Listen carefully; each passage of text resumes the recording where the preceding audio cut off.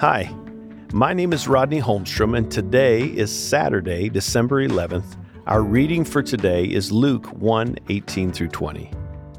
Zechariah asked the angel, "How can I be sure of this? I am an old man, and my wife is well along in years." The angel said to him, "I am Gabriel.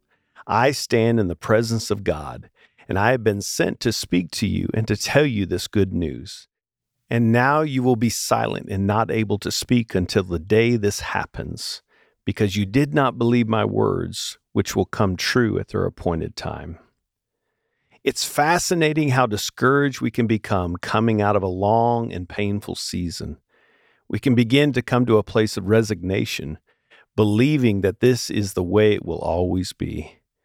In this place, we quickly fall into a place of deprivation, perhaps even becoming addicted to the negative versus the good around us. It's uncomfortable for us in this place, but familiar, so we stay stuck there. After living in seasons like this, we can find ourselves experiencing difficulty in receiving the good around us.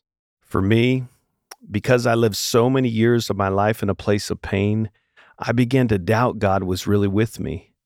It was hard for me to receive the truth that He was with me because things around me were still hard.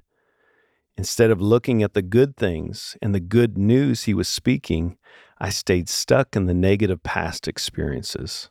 We see in the story of Zechariah that he's given good news after an extraordinarily long, hard season. Imagine the hopelessness he and his wife were experiencing up to this point. They probably came to a point where they believed that this is the way things were always to be. And now he's hearing a completely different narrative from what was to what will now become. Upon hearing this good news from Gabriel, we can see a picture of great doubt and disbelief in Zechariah's voice. He said, "How can I be sure of this?" It's almost as if he is saying, "Yeah, but God, you don't understand." Maybe you've been in a season of drought and dryness that was brought on by doubt and resignation in your heart. Maybe you're having a hard time seeing God, His presence, and goodness in your life. Has this left you stuck in a place of doubting God's power? Perhaps this season has built up a sense of questioning God's power to carry you through, leaving you empty and alone.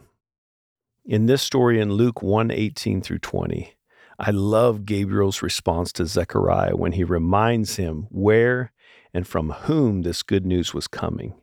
He said, "The presence of God." When Zechariah couldn't take in this good news, Gabriel didn't take the good news back, but instead just asked him, in essence, to be quiet and watch God work. What an incredible lesson we can all apply to our lives too. What are some ways you can look at your life and learn from Zechariah's hard season? Where are you seeing God's goodness, beauty, and truth shine? How can you trust God and watch Him work even when you can't see Him working?